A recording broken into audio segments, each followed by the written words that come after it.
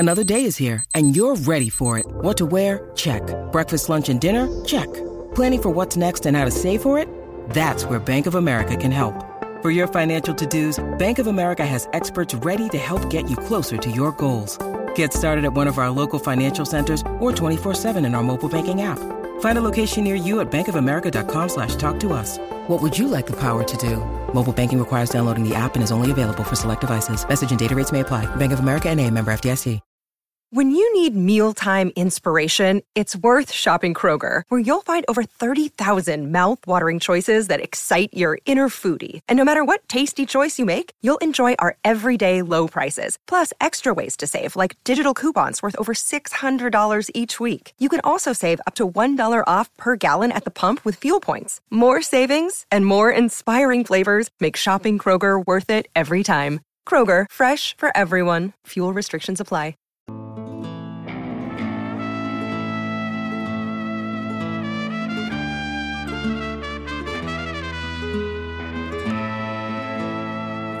What's up, everybody? It is another episode of A Fistful of Collars here in the Flow Grappling Studio, and once again, we have a very special guest. Our guests, they keep getting bigger and better, and you don't get many bigger than this man right here, the 2018 IBJJF World Champion himself, Mahamed Ali. Mahamed, what's up? What's up, everybody?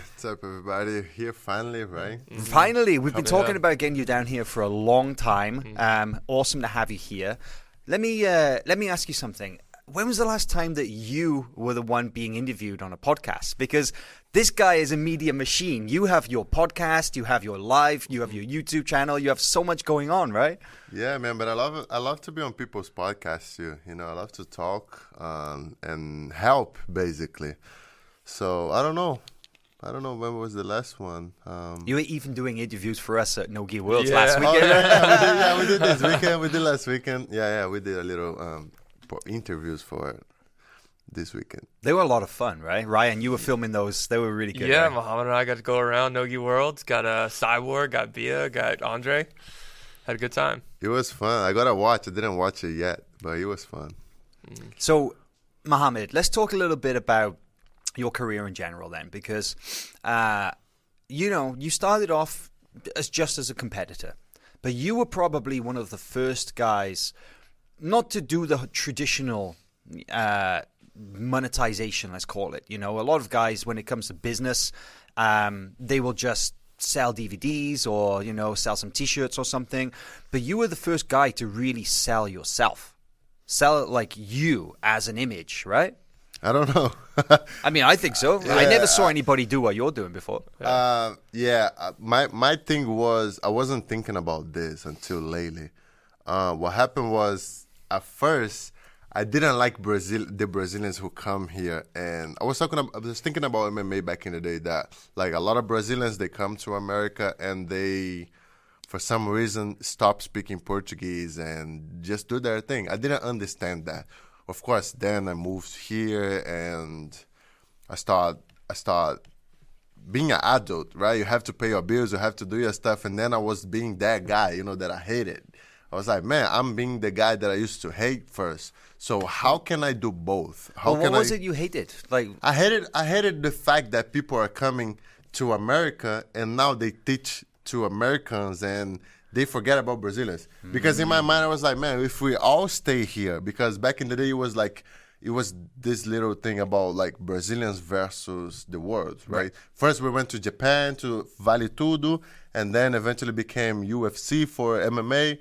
And then I was thinking, man, if we all stay here, train together, we're going to eventually get better and nobody can beat us, So, but now, since you guys are going to America and teaching Americans, like we screwed up, like people now are going to beat us. And in my mind, that was weak. I didn't understand the money part and anything. And then eventually I was living here, blinked.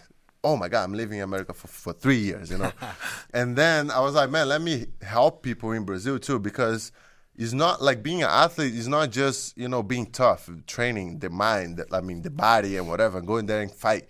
It's not like that. You have a lot in here that a lot of people don't talk about. So we learn a lot every day about doing stuff mentally that's gonna give us the edge, right? And you never really had anybody talking about this either, I think, right? Yeah. And then I kind of started like sharing, but I didn't know too. Like I did a lot of stuff, but I didn't know what I was doing. Oh, so you used this to kind of help figure it out? Yeah, I was talking about stuff that I didn't even know I was doing, and then eventually people start asking me questions that for me it was so basic, so simple, that I was doing for so long that I didn't even think about posting it. And then people start, hey man, what you do like for warming up? Like how do you tape your fingers? Like stuff like that. It looks silly for us that we're doing this for like 5 years. But for other people, it's a big deal. Right. And then I was like, man, people really need like simple information, you know. And then that's when I stopped doing content for myself for like a world champion. I started doing for Mahamed 10 years ago. You know, I was like, man, don't do, like nowadays, every time I talk to somebody, hey man, I'm trying to do YouTube or whatever. I say, man, don't do content to yourself. Make it for you 10 years ago. Right. You know, so because most people who are watching, like I don't have time to watch my stuff. You know, like if I don't watch YouTube, I don't watch jiu-jitsu in general because I'm busy making my own thing. Yeah. So that's why I don't make stuff for myself because I know I don't have time to watch me. But maybe Mahamed 8 years ago, he's looking for something to watch, you know, for somebody who he's admires and he wants to learn from that person. And that's when it's the most authentic as well, right? Because if you try to talk to somebody and you're always thinking, is that really what they want to hear? You know, you don't know, right? And you start, it disturbs, it interrupts the process. But if you talk to yourself, like exactly what you said, if you talk to yourself from a few years ago, and it's just like having a conversation with that one person. It can be one person, 10 people, 1,000 people, 100,000 people, and they'll all feel the same thing. It's like you are talking to them, not to everybody, just to them, right? Yeah, I think because that's what people like about you, right? It feels like they're talking to you. I know the pain. You know, I know the pain. I know the hard part. I know like everything. And the one thing that is authentic too is that when somebody talks to you and they're not trying to sell you anything, you know, like, Right. Because a lot of people, they start making stuff when they're ready to sell you something. So they're going to be like, hey man, you want to get better? Buy my DVD over here. Cause you know, I got this stuff for you, which is cool. Like that's legit, you know, like I'm giving you my energy, my time. There is nothing wrong with paying. But with me, I wanted to help Brazilians to, man, I want you guys to get here too, you know, and compete and get the visa, you know, and get through, you know, all everything that you had to do. Yeah, you know, so I want to talk about all that because a lot of people think fighting jiu-jitsu is a job, which is not. Like fighting jiu-jitsu is not a job yet. You know, the job is to teach, the job is to sell DVDs, the job is to teach seminars. Like very few people, I don't think there is nobody who only makes money like competing and, you know, like everybody got all the sources of money. Like we all teach seminars, we all teach classes, you know. So it's not as simple as people think. And they think like, oh man, okay, so I want to win black belt world title so I don't have to work anymore. No, Man, that's when the work starts. You know, so that's something that I start, you know, educating people. And it was nice, man. At first I didn't expect people to watch. And then eventually I got to 1,000 subscribers. I was like, man, I started thinking about, man, like how can I put 1,000 people in my room, you know, to talk, and then 10,000. I was like, bro, 10,000 is like a basketball game, you know, like it's already a lot of people. Yeah. And then 100,000, I was like, bro, that's like Maracanã, you know, back in the day. Yeah. I was like, bro, you know, so now 130 something thousand people. Really, that's how many you're at now? 130? Yeah, Wow. yeah. Are you the first world champion to have like a YouTube play button? I think you got to be, yeah. right? Yeah, I was. And then Kina got it. Guy Mendes got it. Did you get yours first? Yeah. Yeah, nice. Yeah, But I think you so. know, I think it was me. Man, we talk about it. You and I almost think got it, right? We got remember, ours. I remember watching. No, I remember watching you back in BJJ Hacks. Oh, okay. Yeah. So this guy had a YouTube channel that I used to watch every single day, and then I remember watching him. Like you had your stuff. The guys Gracie Breakdown had their stuff. The guy Stefan too. And I remember watching, like, you had 66,000 people back in the day. I remember. I was like, man, I didn't even know 66,000 people train jiu-jitsu. Right. Yeah. You know, that's a lot of people. And then eventually people got to 100, 200, 300,000 people just to subscribe on YouTube, which is, like, weird for me because I didn't even know people are there. You know, I was like, man, like, Lloyd have a lot of people watching him too. So I'm kind of... Man, that's interesting. It's huge, man. Because we only do Instagram, which is cool, but it's another audience. It's another way to communicate with people. And since you found a really good community. Yeah. Right? Yeah, and the funny thing is that, like, it's not the same people. You know, like, I have my Instagram audience, and then I have my YouTube audience. And sometimes I test them, like I post something on Instagram and ask them on YouTube, and they don't know what I'm talking about. And sometimes I post something on YouTube, and then I ask on Instagram, they don't know what I'm talking about. So it's two different groups. Yeah, platforms. And now on podcasts too. It's like some other people, they're too busy to be sitting down watching something. So let's talk about what you have. You have, like you say, you have your Instagram, you have your YouTube, you have your podcasts, and let's talk a little bit about what you do on each of those. Like, what do you do on your YouTube for people who don't realize? Okay, so on YouTube, I sit down and talk. Like, I try to run away from the polemica. How can I say that in English? The drama. Yeah, like the controversy. Like if Herbert Santos says something bad and everybody's talking about that to get clicks, I try not to say that because I don't think that's useful for somebody who wants to get better. So in my thing is that I'm going to take a little longer to grow, but my audience is going to be only people who really want to learn. So it's more for like improvement. Yeah, so it's for them. It's 100%. It's 100% for them. It's not for myself. You know, I don't do anything for me. On Instagram, it's different. Instagram is more like a window shopper. Like I'm putting my stuff in there so people want to buy. Like sponsors or whatever. So Instagram is different. But now I have somebody doing my. They get my videos, they cut, they edit, they post on my Instagram. But I'm going to stop doing that because it's bad. I'm going to, like now, people don't know that yet, but I just created yesterday an Instagram only in Portuguese. Because it's kind of bad for, my audience, my sponsors, to have me speaking Portuguese on my Instagram. So I created that thing yesterday. I think What's the account? It's Motivacionali, but it's only in Portuguese, So in English, I'm gonna keep my big one in hybrid. So what does that mean, Motivacionali? Motivation is normal, like motivation, and Ali is my name, So it's like a play. It's like a play in the words. Put it together, play with words. Yeah, and then I do Instagram for, window shopper and whatever. And podcast is more funny, like I have I start my podcast with useless stuff, So I'm going to talk about like a funny music or anything that's useless, Nice. Like anything that's useless is going to be cool on that thing. And then I start like that because I know I listen to podcasts too. So I know a lot of times when you start, you are usually getting in the car, getting something to eat, or you're sitting down, you're getting comfortable. So I know the first 5 minutes you're not really paying attention. Yeah. So I kind of start useless, like I say funny stuff, and then I start saying something more serious. You're usually gonna go, what happened on the last weekend? Like this case, No Gear Worlds. So I'm gonna talk a little bit about that, and then I'm gonna have something to talk about.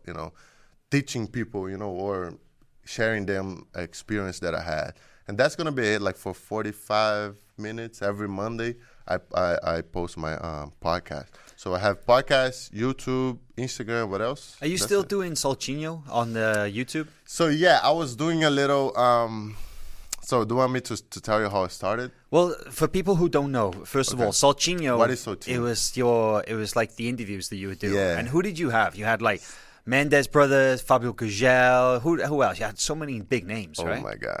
Yeah. Everybody. So, man, Soltinho means, let's start from that. Like, Soltinho means, when you say, let's roll Soltinho, it's like, let's flow roll. Yeah, right. But that never happens. Because you end up trying to kill each other. So that's something that we don't believe, but we talk all the time, but we don't really believe. And then, like, my first guest was Fabio Gurgel, man. It was so crazy. Yeah, it was so crazy because I talked to Fabio very few times. And then one day, I don't remember how the conversation started, but he was like, man, are you ready to start your interviews on YouTube? I was like, I think so. He's like, what about Monday? I was like, let's do it. yeah, let's do it. But I didn't know how to do it. So that's how I had to start in 2 days. Had to start learning how about like OBS and all that kind of stuff. So then I started. Then my second was Malfacini, which is somebody that I love. Awesome. And 11-time then, world champion. and then I had André Galvão, Gui Mendes, oh my God, literally everybody. Lucas Huck, Patrick Gaudio, Isaac Baiense, man, everybody. Like everybody. Cavaca, everybody. All the big it's names. so fun. It's good that I learned too much. But then one thing that is hard is that like I'm a fighter and they are fighters too. So we always traveling. That's one problem. Second, it's hard to be consistent because we all fighters, we all have stuff to do. Crazy schedules. And also, I thought like the way I was seeing is that like, man, we always talking about the same stuff, like every single week, even though for the people it's super cool, they love it. I was thinking that is not what they need to get better because, man, you have enough. You have like 22 episodes. I think if you watch those over and over and over, you're going to learn a lot. But if I keep doing it, it's going to keep the same. It's going to stay the same. And also, a lot of fighters, they have a communication problem, which is hard. What do you mean? So they're not good in expressing what they think. So That's they true. either going to replicate what I say, so I have to ask and answer myself. Right. And I was like, man, like it gets hard because first people are afraid to say what they really think. Sometimes they think something, but they're not going to say because they think it's going to look bad or whatever. So when it's like nobody got to judge you if you think something different. So I was kind of, man, off the video, people say something. And then when we start recording, they, they start saying everything like they like robots saying the same thing over and over and over. And I kind of didn't like that. I want to do it because people ask me to do it all the time. But at the same time, it's hard because people don't say the truth, Yeah, they need to work with you, right? We know the same thing. We interview you guys all the time. And unfortunately, not everybody has the ability to speak well in public or in front of the camera. It's tough. Let's go back a little bit then. When did you start doing that kind of thing? Because the blue and purple belt, you really made a name for yourself a purple belt, right? You won Abu Dhabi World Pro. You went to America. You took bronze at the Worlds, right? No, I won Worlds. I got bronze at Abu Dhabi. Right, okay. Yeah, I got bronze at Abu Dhabi, and then I came here, trained for 20 days or something, and then I won Worlds. So you started making a name for yourself when you were still a purple belt, and you really blew up when you were a brown belt, and then, of course, you hit the black belt ranks, and everybody knows who you are. But when did you start when did you start becoming recognized, and when did the media start talking to you? Man, it was funny because of my name. People are usually curious about, they're like, who's that guy? Is he really Brazilian? Is him, So that's something that is naturally starts something, like when people get curious, who's that? But what does he have that name? Is him a gringo? He's Brazilian? When training with like a Brazilian, like American team, like, is him American? Like he Brazilian guy living in Brazil to learn from Americans. That's crazy, So all that buzz made people curious about me. And then when they watch me competing, they think I'm, like whatever. And then when they talk to me, oh, man, you're nice. I didn't know you're that nice, And then I'm like, okay, like I don't know what that means, But that's how it started. When? I don't know, man. Like a brown belt, it was a little, it was something already. I felt it was even bad for me because I felt very confident, and that I had to pay that price for, my first years as black belt. But I think it was at brown belt, but that's when people started recognizing me and everything. So you had to learn how to play the media game, right? Because you didn't arrive at that point already knowing how to talk to the camera, how to give good answers, right? Something new for you. Yeah, sure. I am very shy, to be honest. Like really? Most people don't know. Most people don't know that. But I noticed that when I'm talking about jiu-jitsu, I'm not shy at all. Yeah. Like when I'm teaching, when I'm doing a seminar, I can talk because I'm very confident about jiu-jitsu. But I had to talk to myself, like, hey, man, that's what you're doing, right? That's your job. You have to, that, like, for every job, you have stuff that you don't like doing. And you have to do it anyway. So I was thinking about my mom back in the day. My mom used to be, how do you call diarista here? So just like a day worker. Yeah, like so my take mom a little would, jobs yeah, here, she there. would go to people's house and clean it, right? So she would make very little money. Like she raised us by making like $250 a month, So how many? You and me, my mom, and my sister. Wow. And then in my mind was like, man, I do stuff that I can make like $3,000 in a day, but I won't do it just because I don't want to do it. You're like, no, that's not how it works.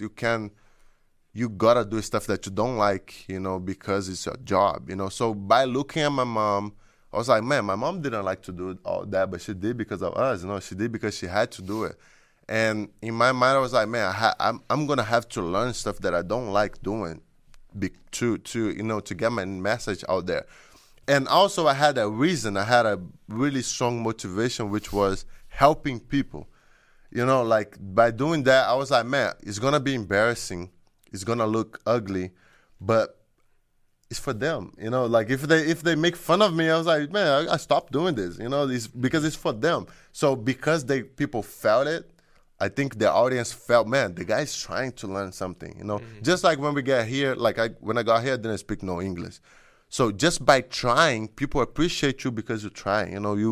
Oh my God, the guy is struggling to learn the language to communicate with me. So people appreciate that, I think. Mm-hmm. And no, you mentioned something there that it's really interesting to me. I gotta ask this. You mentioned that it's so important for you to help other people. Why? Why is it important to help other people when most athletes? We spoke about this before. Most athletes are selfish, and you need to think about yourself. I want to do this. I want to do that. I want to become a champion. Why was it also important for you to make sure other people got some benefit too? I don't think it's important to everybody, but it's just important to myself. I think because a lot of people helped me. Like I remember when I started, I didn't want to start jiu-jitsu because I knew I wouldn't have money to buy a gi. So then I went to a gym. I wouldn't have money to pay a gym too. So I went to a place, start training, and people always give me free gis. People always let me, be on the seminars for free. I remember my first and only seminar with Rickson Gracie. I was working in a dark because I remember I wouldn't have money to pay for the seminar. So I emailed the people, hey man, let me work on the seminar. Let me be there, let me be present. I was blue belt, and then I started working. And then when I see that worked, I was like, man, you work, so you can do stuff for free if you work there. So I started doing that for every MMA event, every single stuff. So I kind of developed that, man, I have to give it back. You were a hustler then, I don't know what. Yeah, oh my God. I did rate trade, like, man, everything for like to be able to be on the thing. I even did a little cut man. Like the little guy that put Vaseline on people's MMA. You were a cut man for a little bit?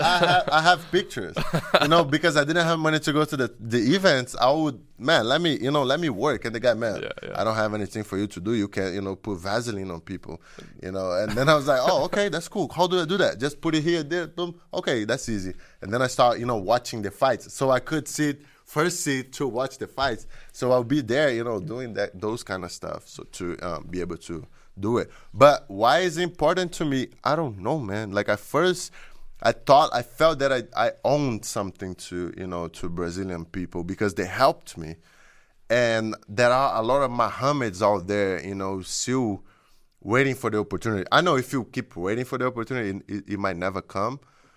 But very few people are working, but they still, even if they work a lot, they won't get it because they need an opportunity. Some other people have the opportunity and don't work for it, but I know very few people got it, So that's my thing. I was like, man, I was always looking for that guy. Mm-hmm. Let's talk a little bit about the people who helped you then, because you mentioned it a few times now that if it wasn't for the people who helped you, you wouldn't be here. You wouldn't be where you are.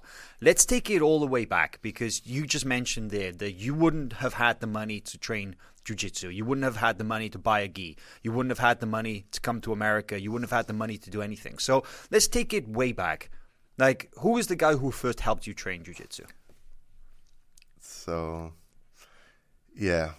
So at first, I didn't like jiu-jitsu. So everybody was inviting me to, because I was always like that. I was always a friend that people wanted to, be around. So now people are going to jiu-jitsu, but I don't go with them. They're like, man, let's just go, and then I was like, no, man, that thing is gay. I'm not doing it. You didn't like jiu-jitsu? Oh, my God. I was striking back in the day. I was doing a little kickboxing.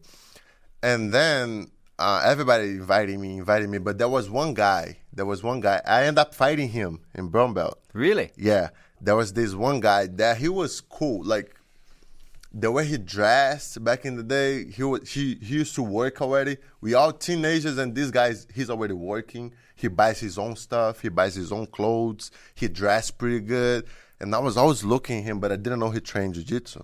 But I see him, but the guy, he always got nice girls, he got nice clothes and everything. So I always look up to him. And then one day he like, hey, Mahamed, let's go to a jiu-jitsu tournament, man. I was like, what the fuck? You do that gay shit? And then he was like, yeah, man, I'm going to compete. Let's go there. And then I got to the tournament. He won the tournament. Copa Novo Leblon, remember? Oh, yeah. Of course, yeah. Very traditional competition. And then he won blue belt. And as soon as I got there in his gym, a lot of people that used to go to school with me are there too. So I was like, oh, man, I know all these people.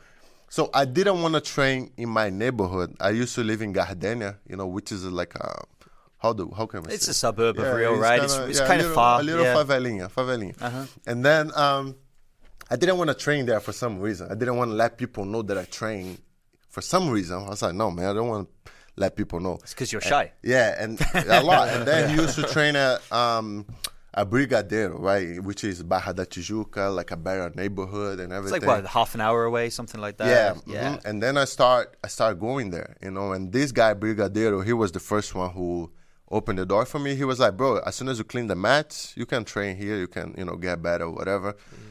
And he gave me a gi that this gi would rip every single day. Oh, it was an old gi? Oh, my God. So I would have to go to the school, and then go practice, go back home, sew the gi every day, and pray to God to last 3 rows, and then eventually I got my blue belt, and then my first new gi I was almost purple belt. I was training forever, and I mean eventually I got pants, but my first brand new gi was, I was almost purple belt. It was. I still remember. So you would always get gis from other people, like people would give me gis and everything. So the guy, he lives in Florida right now. If he watches, he's gonna remember. Cristiano Dantas. He was the one who taught me the lasso sweep that I still do. Oh yeah. And he was the one who gave me my first 2 brand new gis. It was a blue and white gi. He brought it from Australia. He was living in Australia. He went back to Rio. And he gave me those gis. So those are the people who helped me the first. Of course, my mom, my mom gave me the examples, like never quitting and all that came from my mom. Yeah, that came from my mom. But like jiu-jitsu was, Rafael. That was the guy, Rafael Braga. He's still good. He still competes. He's super good. And then we eventually fought on purple belt. The same day I fought Lucas Barbosa the first time. I fought Rafael, and then I fought Lucas Barbosa. It was a bad day for me. I won the tournament, but it was bad. Emotionally, it was bad because I look up to Hulk, like growing up watching him. And second, there's the guy who brought me to jiu-jitsu, and then I have to fight him to win a ticket to come to America. So I was like, I have to fight these people, So it was fun experience, but it was hard.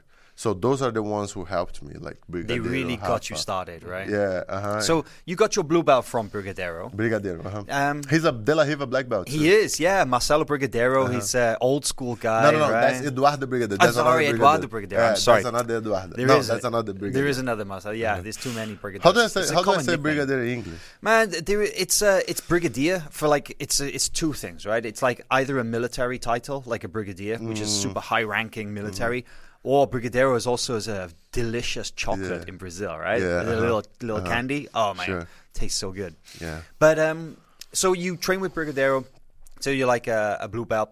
But you changed teams a few times until you got to brown belt, right? You want to talk a little about like your journey until you got to Team Lloyd Irvin? Sure. What happened was I wanted to be an MMA fighter because, as I mentioned before, I strike before, And then one guy called Big Mac, man, it was a fun story too.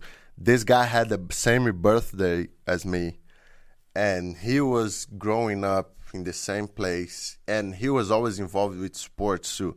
So I was involved with some football and soccer, and then he was involved with the same thing, but he eventually started doing Muay Thai, I started doing kickboxing, and eventually he started training Jiu-Jitsu, I kept doing kickboxing.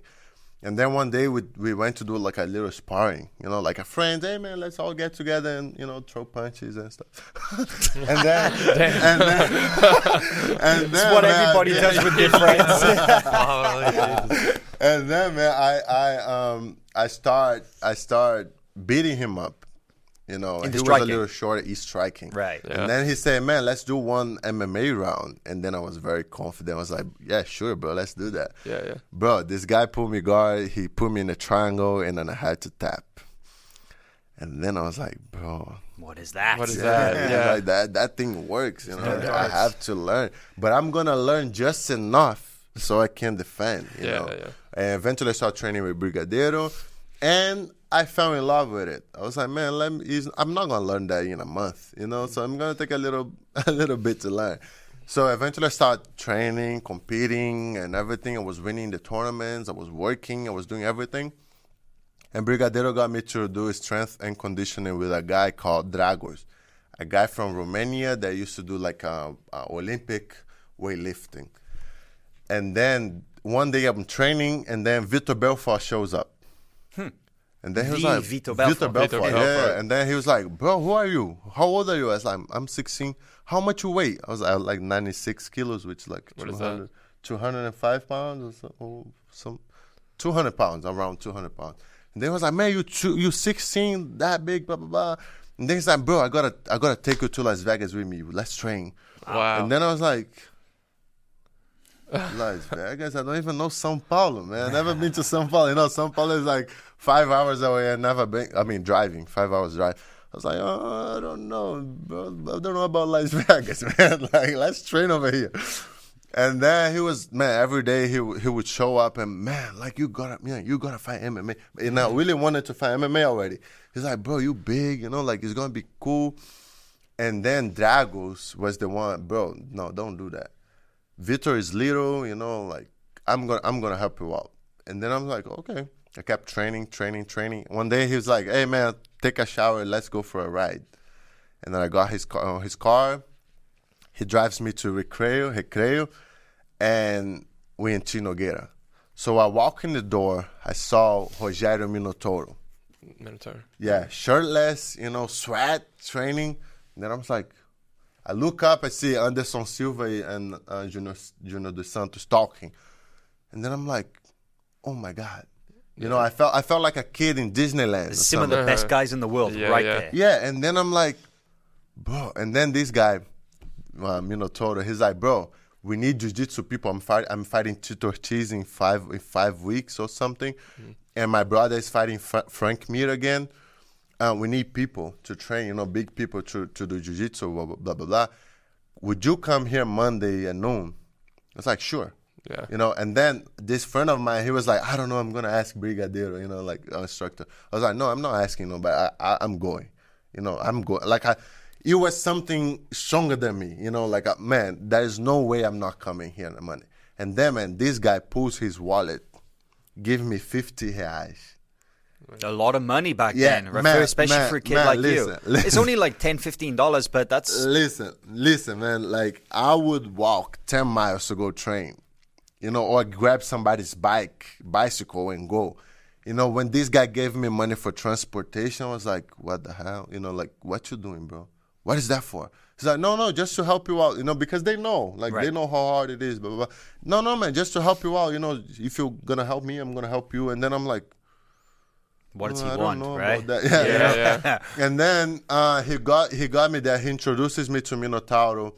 He introduces me to all these people. Like, he's my friend, you know. I'm like, bro, like, this guy's weird. He can't be that humble, you know. Yeah. And then he's like, wait. Do you have a backpack on you? I was like, yeah, open your backpack.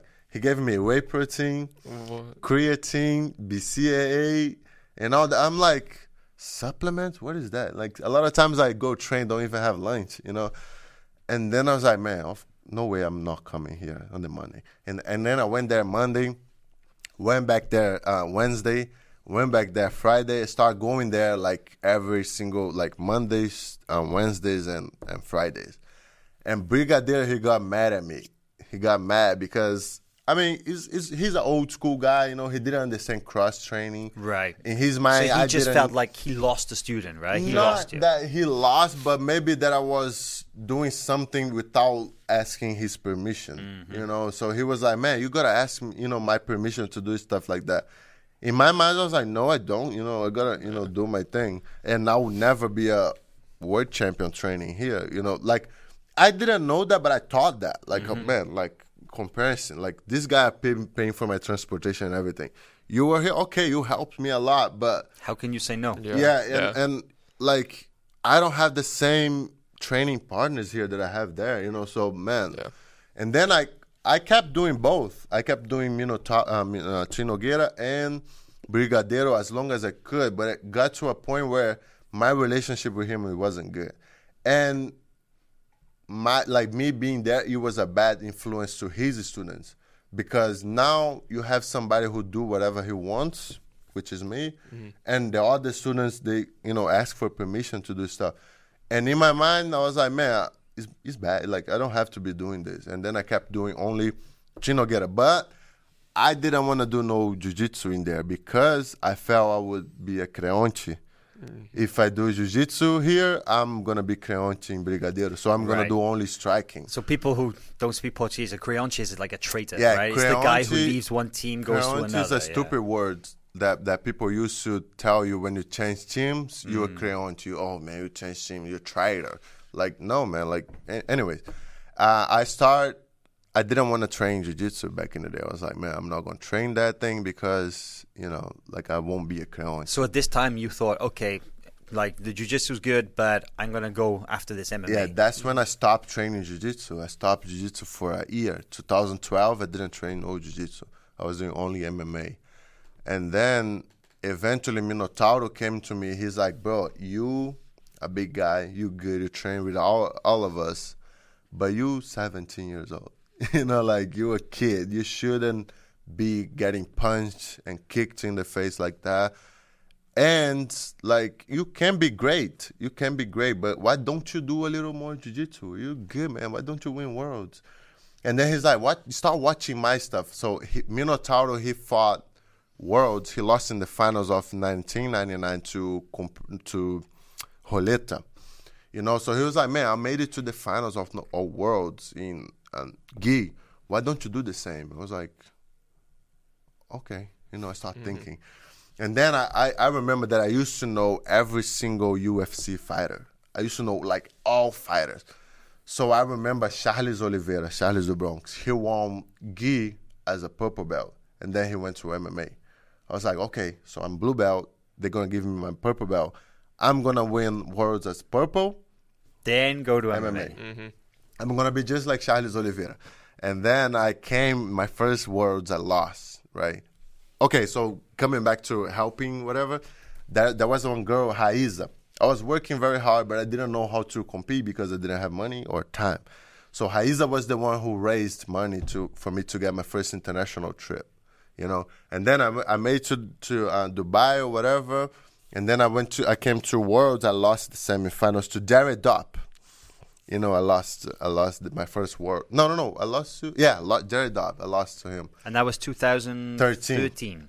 Yeah, and then 2014, I came back and won. Purple belt. Yeah, but when I won, it was weird because I was training with Herbert at TLI, and the training was pretty good.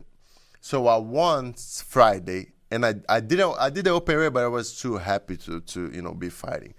And then the next day he won double gold, brown belt. And then I'm like, I think I can do that. You know, like even though I want to do MMA now, I think I can win brown belt, no double gold. You know, so you won purple belt, and you're thinking, okay, actually, I need to do brown belt before that MMA thing. Yeah, I was like, man, you know what? I'm gonna win double gold next year, and then I'll do MMA. And then next year I came back, won double gold, and then I'm like, bro, I think I can win because I saw a list with all the guys who won double gold before me. You know, and then I'm looking to these guys like Roger Gracie, Rodolfo Vieira, Marcos Bochecha, Léo Nogueira, André Galvão, Herbert Santos. And then I'm like, bro, meow. And then I'm like, you need to do that too. I think I can win black belt worlds, you know. And then it took me a while. You know, it took the first year I lost first round. The second year, I got hurt bad. I lost the semis. And then I won the third year. And then I'm like, bro, I think I can win open weight. You know, and I actually supposed to have a fight this weekend. But then I was like, man, I wanna make a little money online.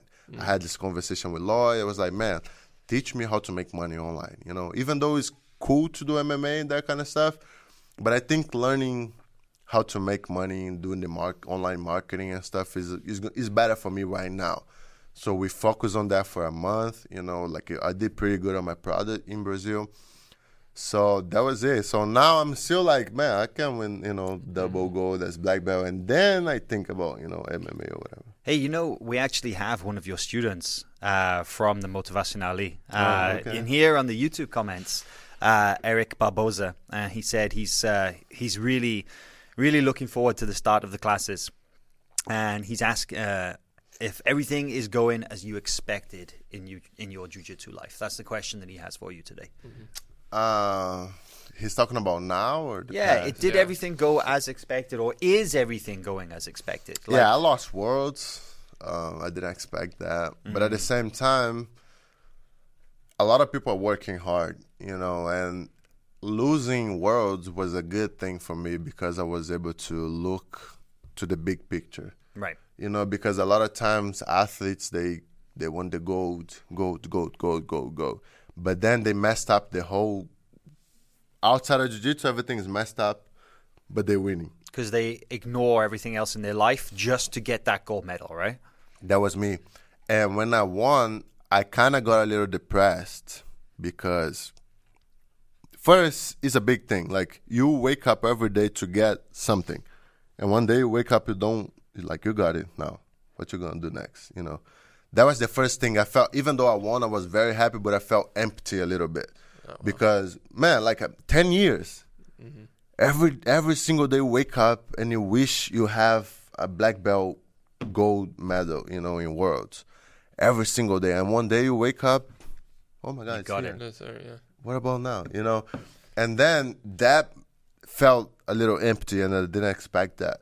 And second, I thought my email would blow up with sponsors, you know, like, oh my God, why everybody want to sponsor me now, or Nike or whatever, because I always dream big, you know. So I'm like, man, is that when I start, you know, riding Ferraris or whatever, you know? Yeah. And it doesn't happen like that in jiu-jitsu, you know. It's different. So I'm like, okay, so what should I do to take care of myself and my family, you know? So what should I do now to learn? What kind of skills that I have to learn, you know, to, you know, be good, to do good? Man, I remember, like, when you came off the mat after beating Leandro, 2018 World Championships, you were maybe the only world champion that day, the only guy who came off the mat that didn't look happy. And I kind of I wondered, like, man, is this something wrong? Like, No, it was because of it was Leandro. I didn't want. I know, and he got injured and stuff, so you felt a little bit bad. But I mean, you had an amazing tournament. You passed Nicholas's guard in the semi-final. Almost nobody passes his guard. You had a great match there. You beat Leandro, and then afterwards, I remember. It's a shame, man. All your YouTube content is in Portuguese, so most people they don't.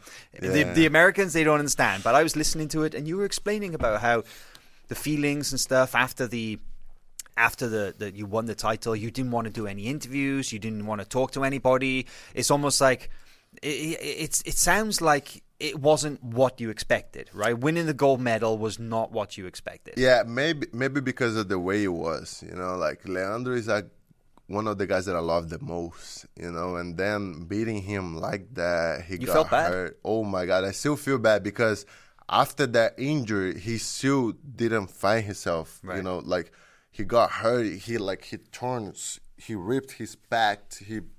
Everything on his shoulder was dislocated his shoulder. Like everything was bad. So yeah, man, even though it felt very good to win, but at the same time, man, it's Leandro, like I want him to win as much as I want myself to win. No, I want to win more, but but like I love watching these guys win, and then now I have to fight against them. It's tough. It was rough for me. But I did got really happy, I did got really happy. I don't know, man. I don't know, but I also broke my foot on the tournament. So against Felipe Andrew, right? So it was. So tell the story about what happened the Saturday night, because Lloyd showed me the photo of your foot the next day. It looked bad. Yeah. So what happened was that always happens with me, man. What happens is that, man, I talk shit to my teammates when they lose, and it always happens to me, man. Like what happened was. The first time that happened was with Jamil. We went to New Jersey. I was purple belt to fight a tournament. And then somebody got Jamil in the heel hook. I laughed so hard. Man. You stupid, man. Why did you let that happen? And then somebody got me in the heel hook. And in Worlds, I was so confident, man. And then Gobi, he fought Felipe Andrew. And he got him in a straight ankle lock. He's really good at the straight ankle, right? And then I was like, Gobi, man. Like, we sat down. I was like, Gobi, man, how can you be that stupid, man? That guy ankle locks everybody, man. How can you let him do that to you? And then I didn't know I had Felipe next round. And then I was like, Gobi, man, just watch, man. Just watch. I went there, man. He got me in the ankle lock, and then I defended. I got confident. Oh, not a big deal, And then he got me in the ankle lock. I was like, man, he's going to get me. I'll get his neck. So I'll give him my foot and get his neck. That was my plan. And then he got my foot. He turns belly down. Everything's popping. But in my mind, I was like, okay, he's going to pop, but I'm going to get your neck. That's cool. And then I reached for his neck, but he was grabbing the lapel like this. So I didn't have space to get.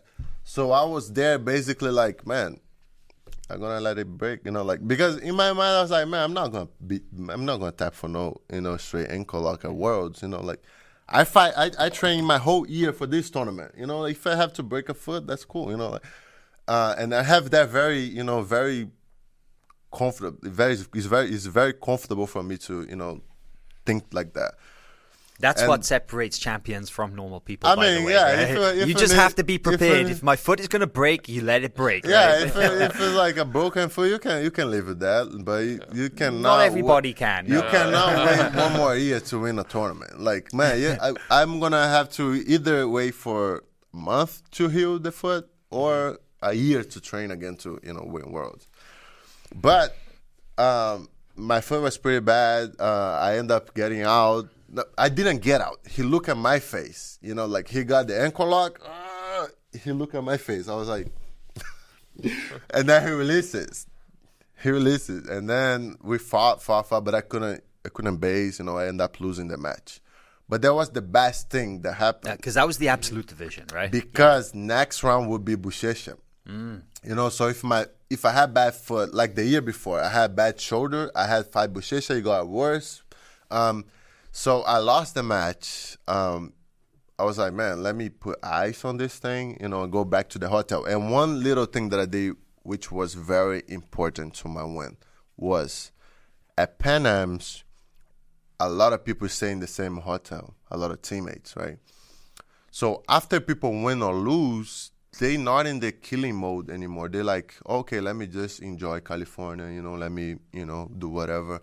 It's drinks or whatever. And I'm always the last one to compete. You go with the black belts on the final day, right? We do Saturday and Sunday. So I told Lloyd, hey, Lloyd, let's just stay, just us, man, in the hotel. Let's not have nobody else. Because what we want is pretty big. So energy is a big thing for us. Yeah. So I asked him, hey, man, let's just stay us, in the hotel. Let people do whatever, And then he was like, oh, okay. And then it was just both of us. So when I got back to the hotel, I got a little bucket, put ice. I put ice all night and everything. But I didn't have nobody looking at me like, oh, man. Right. What you going to do with that? Right. Nobody kind of getting inside your head. Yeah, you got to go to the doctor. Well, no, it was Lloyd. Oh, okay. Oh, or whatever. By the way, you say a little bucket, but dude, you got big feet. No, must have been a big bucket. Yeah, it was a trash can. and then I remember nobody. Lloyd he's a warrior too, so he looked at me. Oh, okay, you good? Okay, whatever. And then the next day, I didn't remember that, but DJ, he has a screenshot of him saying, I sent a picture in a group we have like a BJJ Goons group. And he was like, bro, let me see your foot. And then I sent him a picture. He's like, oh, shit, can you walk? I was like, no, bro, but I can win, Ooh. I said that, but I don't remember saying that. But that was the way I was feeling, I was like, bro, I got next, tomorrow, I don't know if I'm going to win, but I got one first round till I get a medal, And Gutenberg got disqualified because of Tim. Right. He tried. They both fighting or whatever, arguing, and then I had Elliot Kelly first round, and then I was like, bro, I'm gonna beat this guy. And then I don't know about Nicholas, man. Nicholas is good, and the next day I show up in the tournament and Elliot doesn't show up. It was Jared actually. Jared? It was Jared. Yeah, I'm looking now. No. This is 2018. It was Jared. You beat him in the quarterfinal of the World Championship. Yeah, but I beat him the day before. Oh, the day before. And okay, then right. I should fight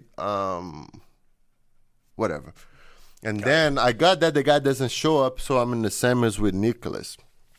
And I remember we sat down, me and Lloyd, after Brasileiros. Honório passed his guard. Right. At Brasileiros in 15 seconds left, he's losing, and then he jumps over and passes his guard. So Lloyd saw something in the transition, something that he did with his hands, that he was like, man, you can do that, and we can win this, we can beat this guy. And then we talk about that the whole month, because I'm not very patient when I fight. And Lloyd was like, man, for you to beat this guy, you got to be patient. You got to be patient. So I remember getting my grips, and now I cannot be jumping left and right because my foot is messed up, So I'm like, as soon as I got my grips, we even talked about that today, this morning. I looked up and I saw the whole mat. It's a big mat. On Sundays, it's a big mat, So I saw, oh man, I got a space to drive, all the way across. Mm-hmm. So if you see, my goal was not to pass. On that moment, I was like, man, I want to cross this little thing driving here, So I don't want to pass. Because I didn't believe I could pass like that. So I was just driving, being annoying. I was just being annoying, putting my pressure, on him, stressing him out. And I remember it worked. The strategy was working. I remember at first he was cool, doing good. And then eventually he starts to being he looked very, very stressed, And then I was like, oh man, it's working. So I'll stay here. And eventually I passed, knee and belly, whatever. Now I won. I'm in the finals. And I'm like, man, my foot is pretty bad. But I can still win. If I beat Mario Galli, I can beat Low too, Mm-hmm. And then it happened, man, it was just so crazy. But yeah, ankle locks, man. Ankle locks. They're really tough, right? Yeah. Man, after you won the world championship, you said that you got depressed and that, you weren't making money. Like, how'd you get out of that depression? And then we have a comment here that guy wants to know, when did you start making money? Oh, I didn't. That's the thing. I didn't. Yeah. I mean, I'm better now. I'm doing better now. I got better sponsors. I got now my product going on in Brazil too, which is helping me a lot and helping people too. That's the main thing. But man, the depression part was to find out that what I love to do is not to win. Like I don't love to win. My passion is not about winning. Is to do jiu-jitsu every day. Like winning is great. Like I'm competitive. I like to go out there and win. But I noticed that that's not something that makes me happy because I feel the guy is paying too. Like when I win, I know that I'm beating somebody who works as hard as I do too. So I kind of crushing his dreams. Yeah. So I'm kind of. Even though I love to win, when I see that, I'm like... You feel bad. Yeah, sometimes I see people crying. Yeah. Like, man, like, I just beat the guy, and now the guy is crying. Oh, my God, that makes me... Oh, my God, that breaks my heart, So I won't even look. Like, I won't look at it. Because some guys, they like that the feeling. Other guy. Yeah, they like that They feeling. like dominating the other person. Yeah, and right? I wish I was like that because it's kind of hard for me, So my biggest joy is to hang out with nice people, is to train jiu-jitsu, is to be, doing my things. Beating people at the tournament is cool. Winning is good. I love winning, but that's not the main source of happiness for me. Happiness for me is to, like I said before, like rolling jiu-jitsu, feeling tired, like, oh my God, looking up and everybody's tired with you, like all your friends, everybody's tired, and then you go up, take a shower, whatever, go have eat. It's a good feeling, go eat. Like we don't do days a lot in America, but I miss that a lot. Every single day I miss like having people. I remember in De La Riva in the morning, I used to go De La Riva 7 in the morning. So people train. They all train together for over 20 years, which is beautiful. Yeah. And then they finish practice around 9 in the morning. They all go have breakfast together. At the little matchy place. And then they go to work. So that was the main thing for me. Man, like being with nice people, hanging out and everything. So realizing that winning wasn't my thing. Like even though I want to win 10 world titles still, but that's not the main thing for me. The main thing is the grind, to feel tired and still go, like the grind, that's the most fun part for me. We got a question here. Cool. Earlier this morning, we were talking about Tex Johnson. Oh, cool. And we actually just got a comment and said, how close were you to tapping when he got you in that calf slicer at Worlds? No, he didn't got me. Like what happened was my foot got stuck into his pants. So he was, I can't show you right now, but what happened was he was playing something and I stepped over and I stepped on his pants. So his pin's underneath. And my fingers got stuck. It was just like this, Let's say if you have a little fabric right here, and then I got stuck. So I couldn't move. So the calf, because he's shorter, instead of being here, can you see? Mm-hmm. More or less. Yeah. Instead of being here, his calf, it was kind of here. Right. So it wasn't very tight. But it was getting my foot twisted, because that's dangerous too. Yeah, because of his fabric. So at first I was like, I don't want to talk to the referee because it's going to be a verbal tap. But at the same time, there is no submission here. It's just going to hurt me. So it wasn't like with Felipe Andrew where you just decide it doesn't matter. I'm going to let it go. No. It wasn't a very close because maybe of my length. Maybe if I was a shorter guy, it would be very tight. And then that's when I told him, bro, like my foot is stuck. And then I told the referee, I even tried to go out of bounds to maybe just give him the 2 points. But he was smart. He was just holding me there. I was like, bro, man, can you just get my foot out of the way? And then he was very polite. He was like, yeah, sure. And then, but and you got out and you won. Yeah, but it wasn't a very close submission. It wasn't very I mean, at least I don't think it was. I gotta wasn't watch super it tight? again. Yeah, I gotta watch it again. What do you? This is interesting. Which food do you miss most from Brazil? Because you've been living in America how long now? 5, almost 5 years. Almost 5. Wow. And where do you live? In Virginia. I live in Virginia. Very different to Rio de Janeiro. Yeah. Cold, very Man, different. I miss açaí and paçoca. Oh yeah, that's so good. Paçoca is like a peanut kind of little peanut block, right? And you crumble it up so it tastes like peanut butter and it mixes in with the acai. It's so good. Man, no, I don't mix it. Like when I get acai, I don't put no granola. Oh, remember you have when the we pure went to one, that right? place in Rio? Yeah, in Copacabana, Leblon. we sat down. Yeah. I'll grab my granola separate and eat my granola and my acai. You but really I don't did mix do it. this, by Yeah, the I way. don't mix it. I don't mix Like it. everybody that's has gringo. like acai. You If take you're a a banana gringo- and granola and you mix it together. Ali is like, no. Yeah, This is if the you're a way. gringo, you're gonna mix everything. Even like leite em pó. How do I say leite em pó? Oh, it's milk powder. Yeah, like gringos don't do that. Like you want to acai and granola, maybe a little banana, but no, you don't want to mix the whole thing. Man, looking at one of the comments here, it inspired a question. You're one of the nicest guys in jiu-jitsu, and we're living in this kind of crazy age where people are trash talking. How do you feel about that, man? How do you feel about competitors trash talking each other before events?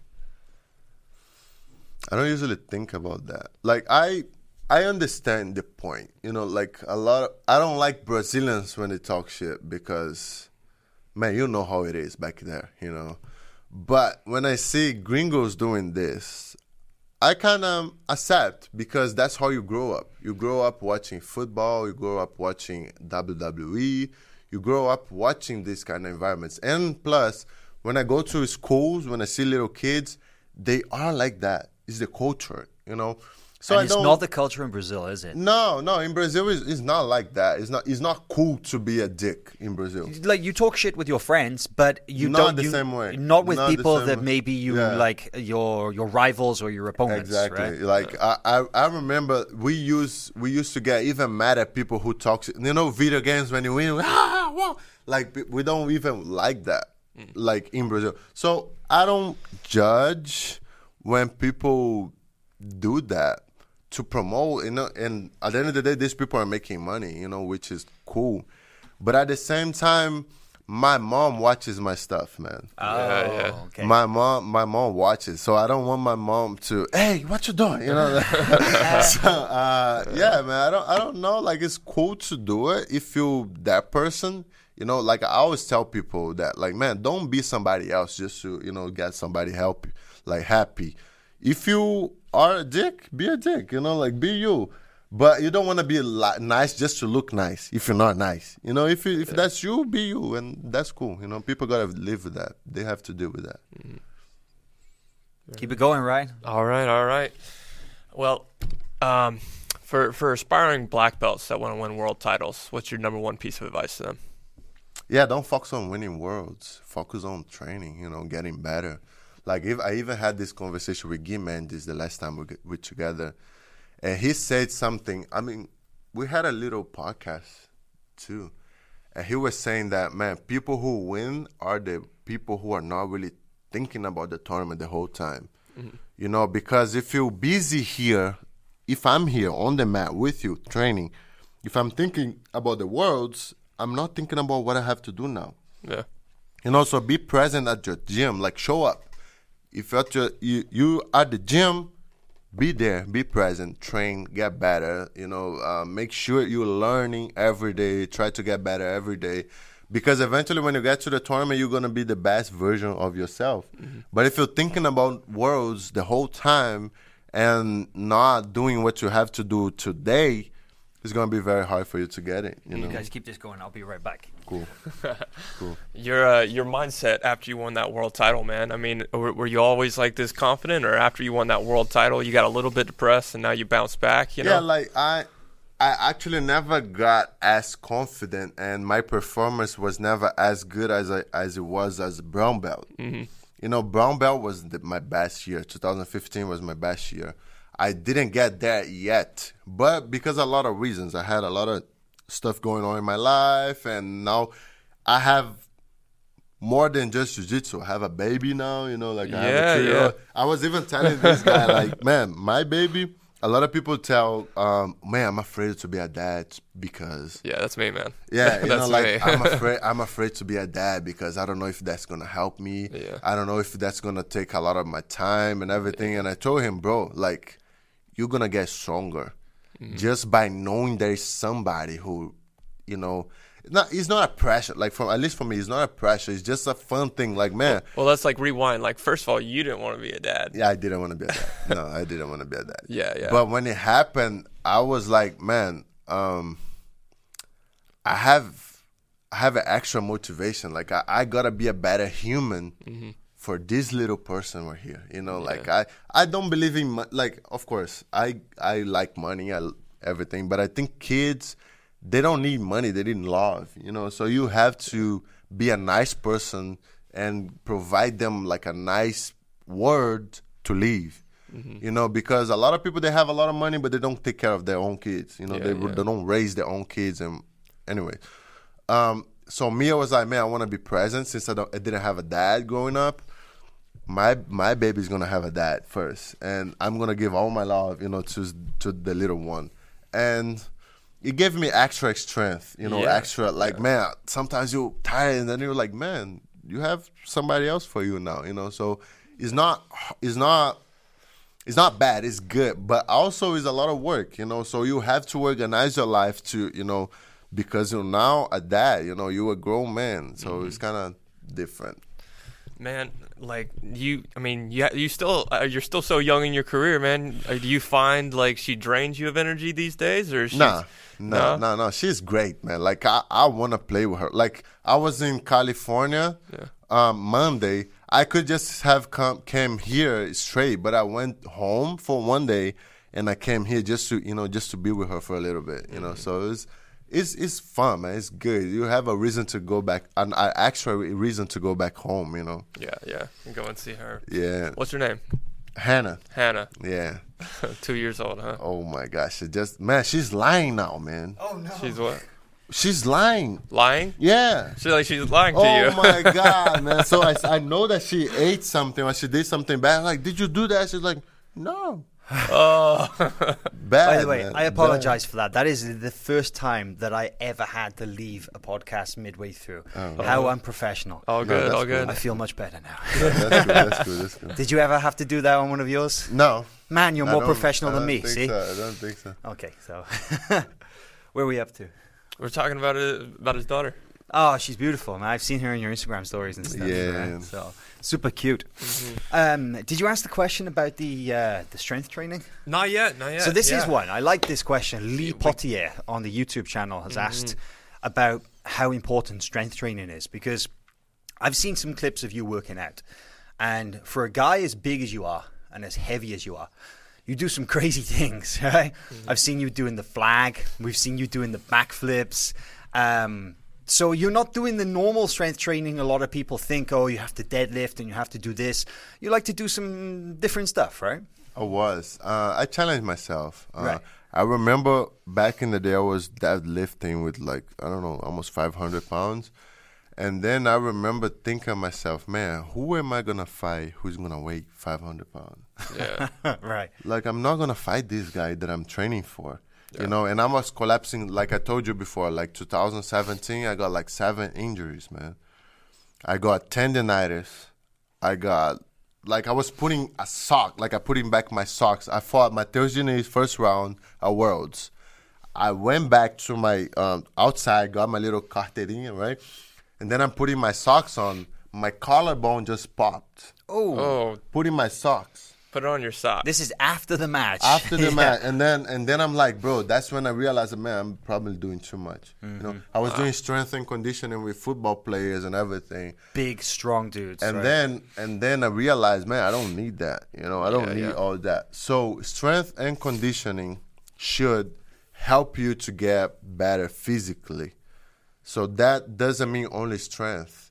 That means strength, speed, mobility, flexibility, how to react faster, you know, and not necessarily brutal strength, you know, because, man, most 230 pounds guys, they are strong naturally. But not all of them can move and can do all this stuff. And that's why Bochecha is so great. Yeah. He's a big guy who moves like a small guy. He can do everything, and he won't get tired. So people are fighting him 200% for 8 minutes, and he's out there chilling. Yeah. We're seeing a lot more fighters like turn to this mobility training. You know, Lovato does some stuff with a guy down in Miami. Do you do any mobility training, and like how important is that? I know the guy. His name is Cameron Chang. Cameron, yeah, he's cool. I like it, but how can I say? I like to challenge myself. If I do something, the only thing that I'm going to do consistently is jiu-jitsu. Like jiu-jitsu, I'll do forever, I'll do every day. But other stuff that complements jiu-jitsu, I'll do here and there to get good. And then eventually I was like, it's getting boring. Let me do something else, you know. So I like to try stuff. I remember Georges St. Pierre. He used to, every year, he used to do different stuff. Right, like so gymnastics or sprinting, wrestling, every time something new, right? So I was kind of inspired by him, and I want to be athletic, you know, and also good in jiu-jitsu. But eventually we got to a point in my gym that we didn't have many people to train because Herbert left, Gobi left, Tim wasn't training, and DJ was doing MMA. So I was basically the only big guy training, you know, full time. So that's when I started worrying a little more about the physique. You know, I was like, man, maybe here I'm losing a little bit here, but I'm gonna compensate here. So that's what I tried to do for a long time. It's not something that I think is ideal. You know, you don't want to do that. But I did it because, you know, like I was out of training partners back in the day, and then eventually started having Duzão, Tata, even Yara. Yara was my main training partner for like 2 years. Yara Suarez. Who people don't know. She won the brown belt absolute at Worlds, right? She man. You gotta roll with her. She's really good. Weird. She's really big too, right? She's tall. She's like 6'1". 6 foot something. Yeah, 6'1". And she's kind of heavy. She's tall and heavy and strong, man. And she still has to do one more year as a brown belt. So I think she's probably going to win Worlds this year, or 2020. She got promoted to black. Yeah. When? This weekend? No, really? She did. Oh, man, that's new. That's going to mess up our rankings. We're going to have to check this out. She did get promoted. She tagged me and everything. I think she got promoted early then because...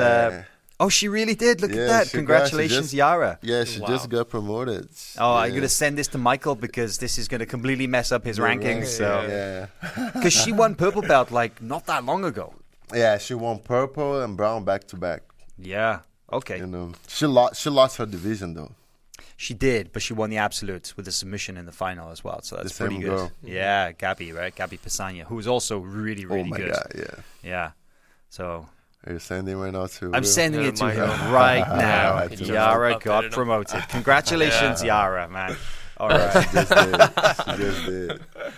So, so I think then you were saying there about the training and stuff. It's like you wanted to learn how to do the human flag. Right? Yeah, I got. So, did you get it? I saw. Yeah, I saw. What is the human flag? You know human flag? Human flag is like when you have a pole, a vertical pole, and you grab onto it, and you go sideways. So it looks like you're doing a handstand on a pole. Yeah. So back in the day, I was doing almost like 500 pounds in deadlifts, right? And then I thought I was strong, and then I went to this calisthenics gym, and then I couldn't do anything. I couldn't even do a muscle up.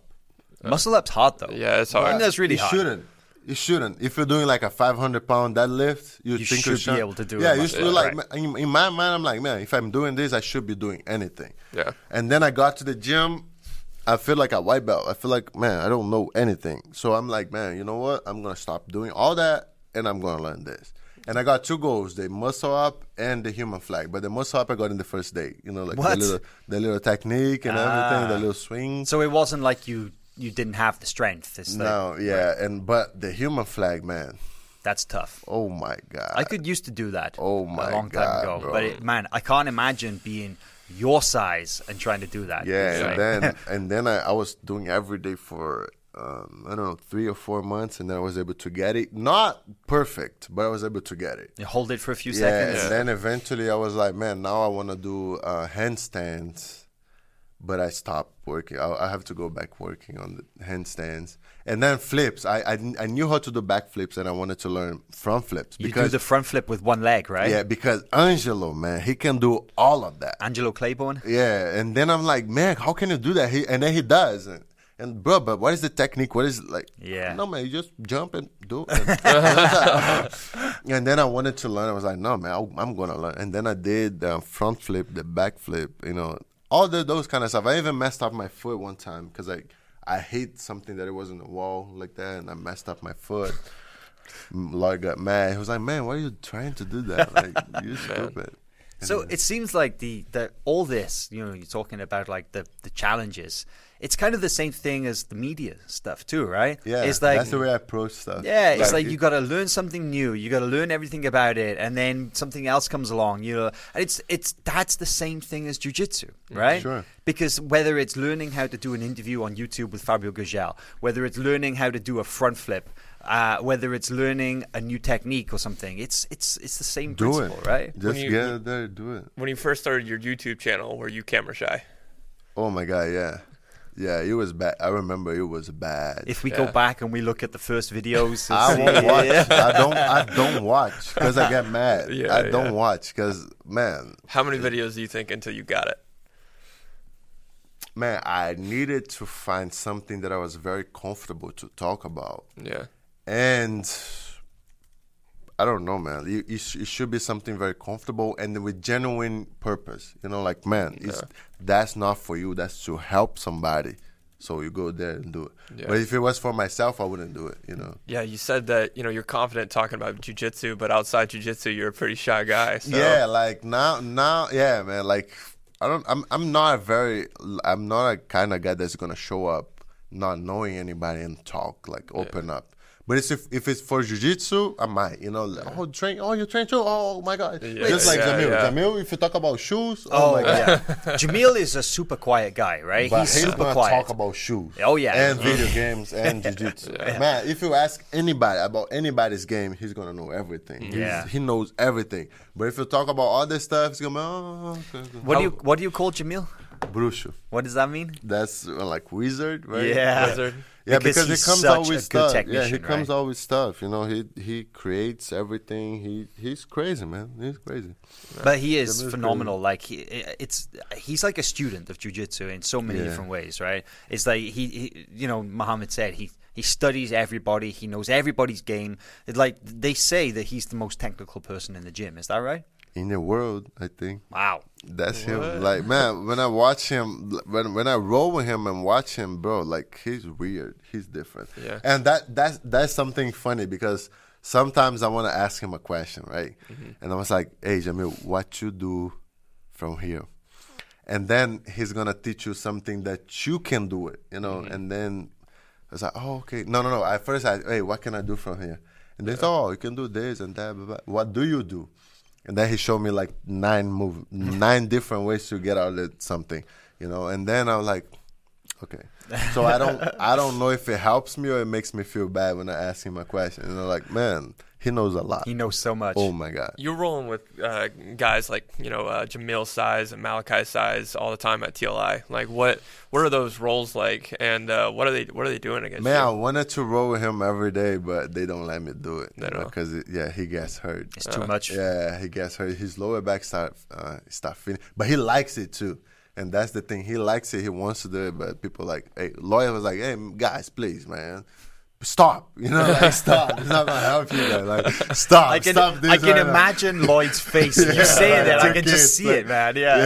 Hey, no. You don't do that. But I enjoy rolling with him, man. Even Malachi too. Yeah. Malachi is another crazy. You're dude, saying he gets after it, even on like takedowns. He's gonna take you down. Yeah, he's gonna take you down. Yeah. People don't know that he pulls guard, but. He's good, man. Malachi, oh my God. There are some really good kids at that school, and we were talking about this earlier. It's amazing, right? Because Lloyd and Donnie as well, Donald Aknick, right? Aknick, thank you. I think. I don't know that too. I call him just Donnie. Yeah, I won't say it here. I won't say it here because. But no, those guys though, they brought up guys like Angelo and Malachi and Arai and Jamil from white belt. white belt through the black belt. That's incredible, right? Not many schools have done that. Winning everything, it's weird. It's weird. What is it special about the program then? Because they come through they start when they're little kids, right? Yeah, I don't know. I don't know. They have something special. Maybe it's the environment, the friendship that they got into it. Because they gonna train, they go out, they have lunch, they have dinner together. You know, they on the weekends they are together, on the tournaments they are together. So they create an environment where everybody knows each other and they care about each other so much that they all help each other to grow. So eventually when you're 16, 17, of course, most kids go to school, go college or whatever. But if you ever decide that you want to be an athlete, it's going to be the right environment for you because you're surrounding with beasts, great people. So especially for the kids, man, like it's so crazy. Like I remember, I even told Macedoni that I was like, hey, Macedoni, I wanna come here Tuesdays and Thursdays, to drill with the kids, and Saturdays. And then I started going there, because I shouldn't go there because I'm big, but I started going. And then training with Elijah. Elijah is a beast, training with him, And then one day I tried to go Saturday, man. Saturday is the day that they only do like conditioning stuff. Like they're going to grab something and be squatting for an hour. Man, I couldn't finish the workout. The kids workout. Yeah, the kids. Yeah, like if you go there today, like Saturday, if you go there, you're not going to be able to do the kids' workout. Wow. And then they grow up in their environment that's the norm. That's not high level. That's the norm. That's what we do.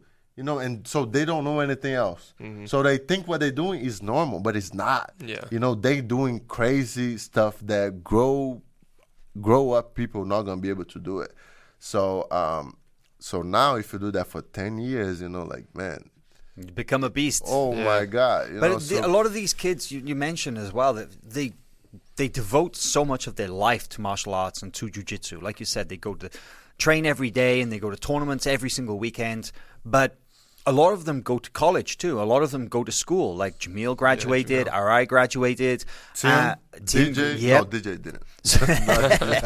I don't think so. But I think he went to college, but he didn't like or whatever. But what I'm trying to say is that these guys, they have jiu-jitsu, but it's not number one in their life. No. They also have something else.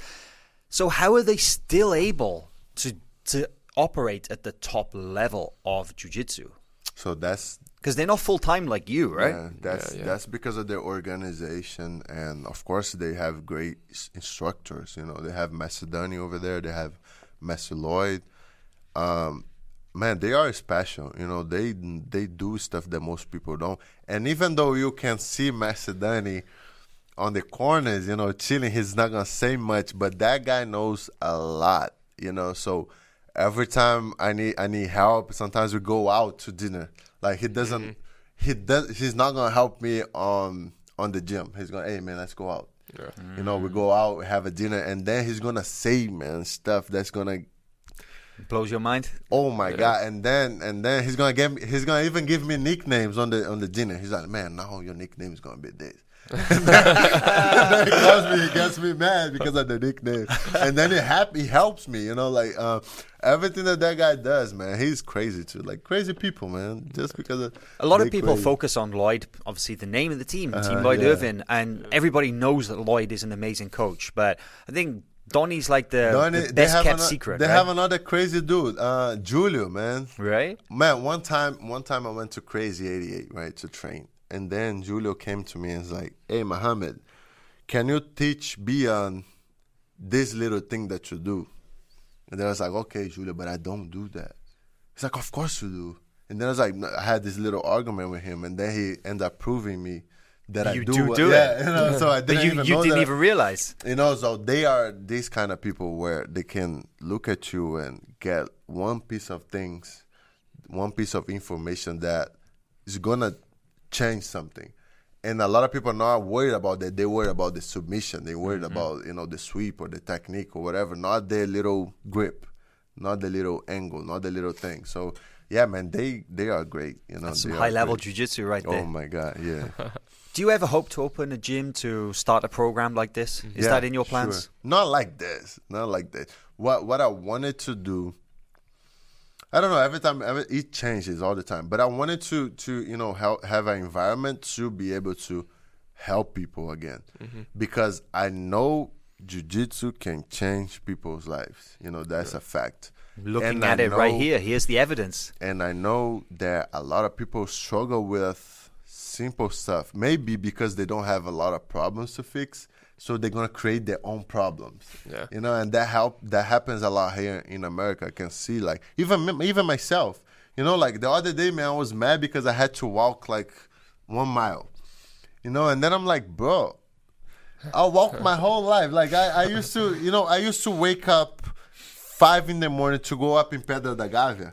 You know, and do like 6 hours walking. The highest mountain in Rio. Yeah, it's and a then trail, there was right? like 6 hours walking. And then the other day I was mad at myself because I had to walk for a mile. You know, so that's how life is in America sometimes. First world problems. Yeah, you don't get to experience the real struggle, and then you find yourself complaining about simple, like, oh my God, I forgot my charger. My life is, shitty. You know? So I think that's the thing that I want to like to remind people. You know, man, you here, you training, you have a new gi, man. Yeah. You are white belt. You start training yesterday. You already have a gi, and you're sad. You know, because you didn't get a stripe or whatever. Yeah. You know, like, so those kind of things that I think is good for people to know, feel part of something and let people know, like, man, your life is good, man. You're beautiful. You look good. You have all the clothes you want, So, yeah, that's something that I want to do for jiu-jitsu. Do you think that we'll ever see you in the cage, or are you... Yeah. Yeah? Yeah, sure. I want to do that. Yeah, that's something that if I want to do something... That's my personality. Like, even the taser. Remember the little... Yeah. I had to put myself on that thing because I was like, man, I want to do that. I want to feel... You wanted to feel what it was like. I'm like that. If I want to do something, I'll do it. And MMA, how long did you have the scar for? Man, it was like 7 months. It was here on my legs. Anyway. Crazy. So MMA is something like that, too. I wanted to do since I was 16. I won't die. I mean, unless I die tomorrow. Yeah. But... I won't die without, having a fight, And then I see if I really love it, oh my God, maybe that can be my thing. I don't know. Because back in the day, it's weird to say that, but back in the day, I felt that I was really talented for MMA. And I never felt talented for jiu-jitsu. Wow. That was so crazy. I felt, man, that's my talent. It that's felt more natural? Oh my God, yeah. It's so, man, I like it. Oh my God. Well, I think we definitely like sometimes to see I go you there, it's hard. It's still. Yeah. Sometimes I've seen some videos of you throwing some strikes. Sometimes I get gloves and do stuff. Not hard. People go easy on me, but yeah. Mm-hmm. What about this, the future then? You mentioned about how you'd like to have a gym in some way, shape or form. You don't really know exactly how it's going to look, but would that be in America? Would it be in Brazil? Would it be somewhere else? Because you've remained... really connected to the Brazilian audience, right? Yeah. And like you say, a lot of things that you want to do is to help promote jiu-jitsu in Brazil. Yeah. Even though you live here, you still, all the media that you do, the products that you make, everything is for Brazil. So what about that? Would you ever go back and open up a gym? If it wasn't for Hannah, I think I would go back there and live there because I love Brazil. That's that's the only place that I wanna go. Right. Like, oh, man, let's go to Japan. Let's go to Thailand. I don't think I want to do a 10-hour trip, 15-hour trip, 30-hour trip. But Brazil, at any moment, if hey, man, let's go to Brazil, have an acai and come back, I'll go. Like, get in Brazil, drive somewhere, see my mom. Hey, Mom, how are you? Blah, blah, blah. Get an acai and come back. I'll do it. He's really selling me on Brazil. That's my place. That's how I feel about Brazil. Other places, like California, it's okay. Like Miami, it's okay. But Brazil, man, that's my place.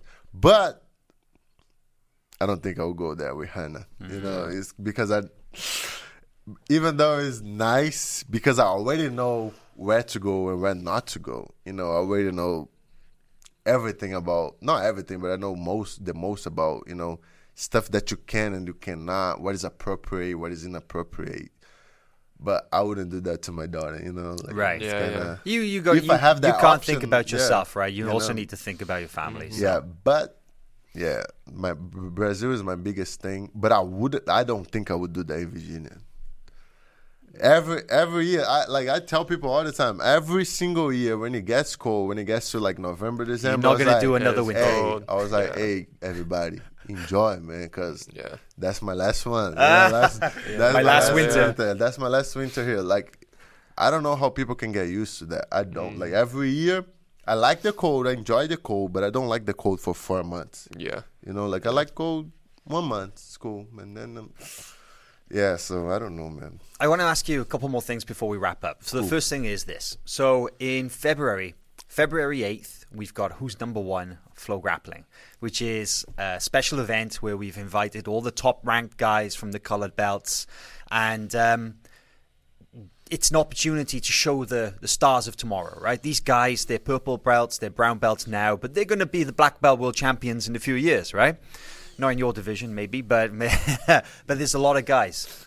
What about some of the up-and-coming guys? Who do you like to watch? Because you're really connected with the blue, the purple, the brown belts. Who do you like to watch? May Ramalves? He's going to do that. I'll be there coaching him. May, I like Daniel Sattler, from Atos. I like Elijah Dorsey. I don't know if he's still competing as much as he was doing before. Because Elijah is that kind of guy, too. I'm sorry about going out of the concept. But Elijah is that kind of guy who is very good, and because he's so good, he's going to do other stuff too sometimes. So it's going to be tough to keep him in jiu-jitsu? I'm so good in jiu-jitsu. Let me play a little football. And then he comes back and win double gold at Worlds, like that. So Elijah, Daniel Sattler, Mayhem. Who else? We were talking about Mayram earlier, right? So Mayram is he's from Gigo in Sao Paulo, right? Yeah. Mayram Alves. Is he light feather or feather? I forget. I think it's feather. Right? Feather, light feather. And what's his style like? Because he's pretty exciting, right? He's crazy, man. He's crazy. He's crazy. He doesn't train. He doesn't like training as much. He doesn't like warming up. And the tournaments I get, bro, please warm up today, man. He's like, no, man. If I warm up, I get tired, and then he gets there and tap everybody out in 1 minute, He really does. Yeah, he does. Yeah, like nothing. He won Pans this year, and I think he had 5 matches. He submitted 4 of the guys, and one of them was a flying triangle in like 30 seconds. No, it's like, crazy. That's his style. He goes out, tap, tap, tap. He's crazy. Sometimes he does bad because he wants to humiliate the guy so bad that he forgets about winning. He wants to, like, oh my God, he wants to, like, remember when I said that I feel kind of bad when I do people make, that's the opposite. He's like, he wants to loves make, it. He wants to make you retire. Like, bro, you, after days, you're never going to fight again. How dare you even fight me? Come on, I'm going and to get off the make you mat. stop. And he's like that on training too. Like, he's going to do that to me, to like everybody. People don't believe. I say, man, Mayhem is weird, bro. Like, He's a killer. They don't believe until they, they experience, crazy. Right. You excited for that? You say you're going to go coach him? Yeah, I'm going to go there and coach him. He asked me the other day, hey, bro, would you coach me? I was like, yeah, of course. Even though you don't warm up, I'm going to go there, do nothing. I'll be there sitting, Go there all that way for like 1 minute. That's what I do. I sit down. Okay, bro, get your water. Let's go back. Don't do much, but An easy job for you. Yeah. What about the future? So 2020, do you have any plans to compete? If so, do you have any tournaments in mind? Yeah, I want to do Euros. Yeah. Nice. We'll be there. A long time that I didn't do Euros. When was the last time we saw her in Europe? Like 2 years ago? 2017. That's right. You won gold with that amazing takedown in the last second against Legato, right? Yeah, I want to do everything, man. I want to try to be the first in the ranking. I want to do that once in my life. I know it's a lot of work, but I want to do that once in my life. And MMA, maybe. Yeah. Really? For 2020? Yeah. Wow. Yeah, I'm supposed to have done this year. So maybe. I don't want nobody asking me, hey, man, when? No, that. But you want to compete a lot next year? Yeah, I want to compete more, definitely. I like competing, man. I like competing. I like going out there, doing my stuff, doing my vlogs. I'm going to get back vlogging. All right. So that's going to be a Ali little thing, yeah. And are you going to focus more on gi, then later go to MMA? Yeah, it's always gi. It's always gi. You don't really like no gi too much, right? I get hurt or I hurt people. You know, it's like, see, if I train, like I never been to a gym where people are used to training gi, but I usually somebody's gonna get hurt, you know, when it's no gi because it's too aggressive. You know, like if you want to squat, you really have to commit, and I don't like hurting people. I mean, I would like to maybe like going to Hanzo's and see how it looks like, you know, maybe going to Atos and feel like just see. You know, because everybody say they are different. You know, the way they train, the way they get ready and everything. How so? How are they different? Yeah, like I don't know. Everybody say that they are used to no gi, so they probably gonna have stuff that most people don't, right? They're probably gonna you know approach the sport different because it's a whole another sport.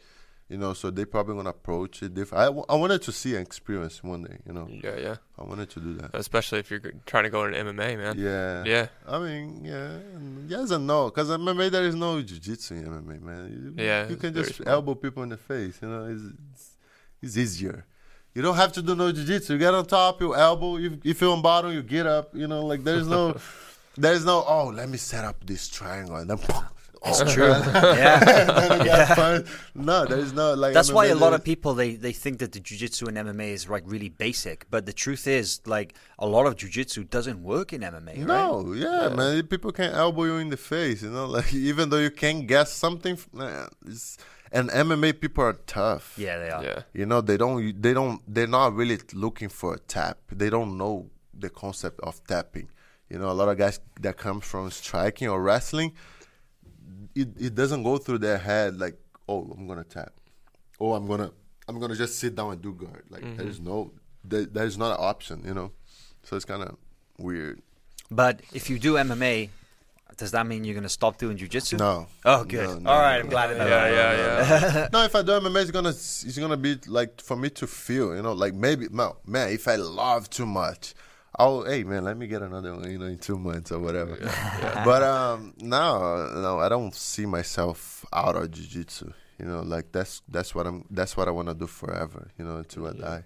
Nice. Well, Mahamed, dude, it's been so good to get you here in the studio today. Thank you for coming by. Yeah, thanks for sharing guys. some of your stories with us. It's been really interesting. Is there anything that you'd like to say before we wrap things up? Yeah, man, I promise you guys that I'll be back vlogging and I'll be speaking more English right now. So I'm gonna, you know, do my Portuguese thing over there.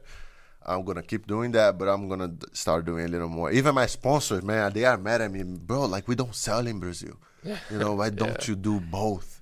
And I was like, man, it's not easy to put no subtitles, you know, right? I do like, know. Man, yeah, it's a lot of work. Subtitles, I don't want to start because I want to be consistent. So if you start, people are going, oh, but you did back in the day. I didn't want to do that, but I'm going to start. Man, you know, a lot of people think that it's good to learn Portuguese for jiu-jitsu, and it is, right? It's like it helps a lot. You can speak to people in the community, you can travel to Brazil, but the best thing about speaking Portuguese is that you can watch Mohamed's YouTube channel. And for real, man, all these guys, I come in every day and I'm like, did you see this on Mohamed's channel? And they're like, no. And I'm like, of course you didn't. Damn it. Oh, all right. Learn Portuguese and then you can get some. And I get a little sad too, man. People approach me all the time saying, man, I want to listen. Like, man, some people, they're going to say their students are going to watch, translate, stop, translate. Wow. And then play. And then pause, translate. You know, Yeah. I want to talk to these people. You know, Sounds like that's your next mission. Help everybody understand. Maybe. All right, guys. Once again, it's been real. It's been amazing. Hour and a half, hour and 3/4, man. That's blown through that. Yeah. So I could stay here all day, but we're gonna do some more stuff, right? We did some stuff in the gym this morning. A little breakdowns, some match breakdowns. Yeah. Cool. All right, we'll do some more stuff. All right, guys, it's been awesome. Thank you so much, Mohamed, for coming in. We'll see you at the next one. Awesome.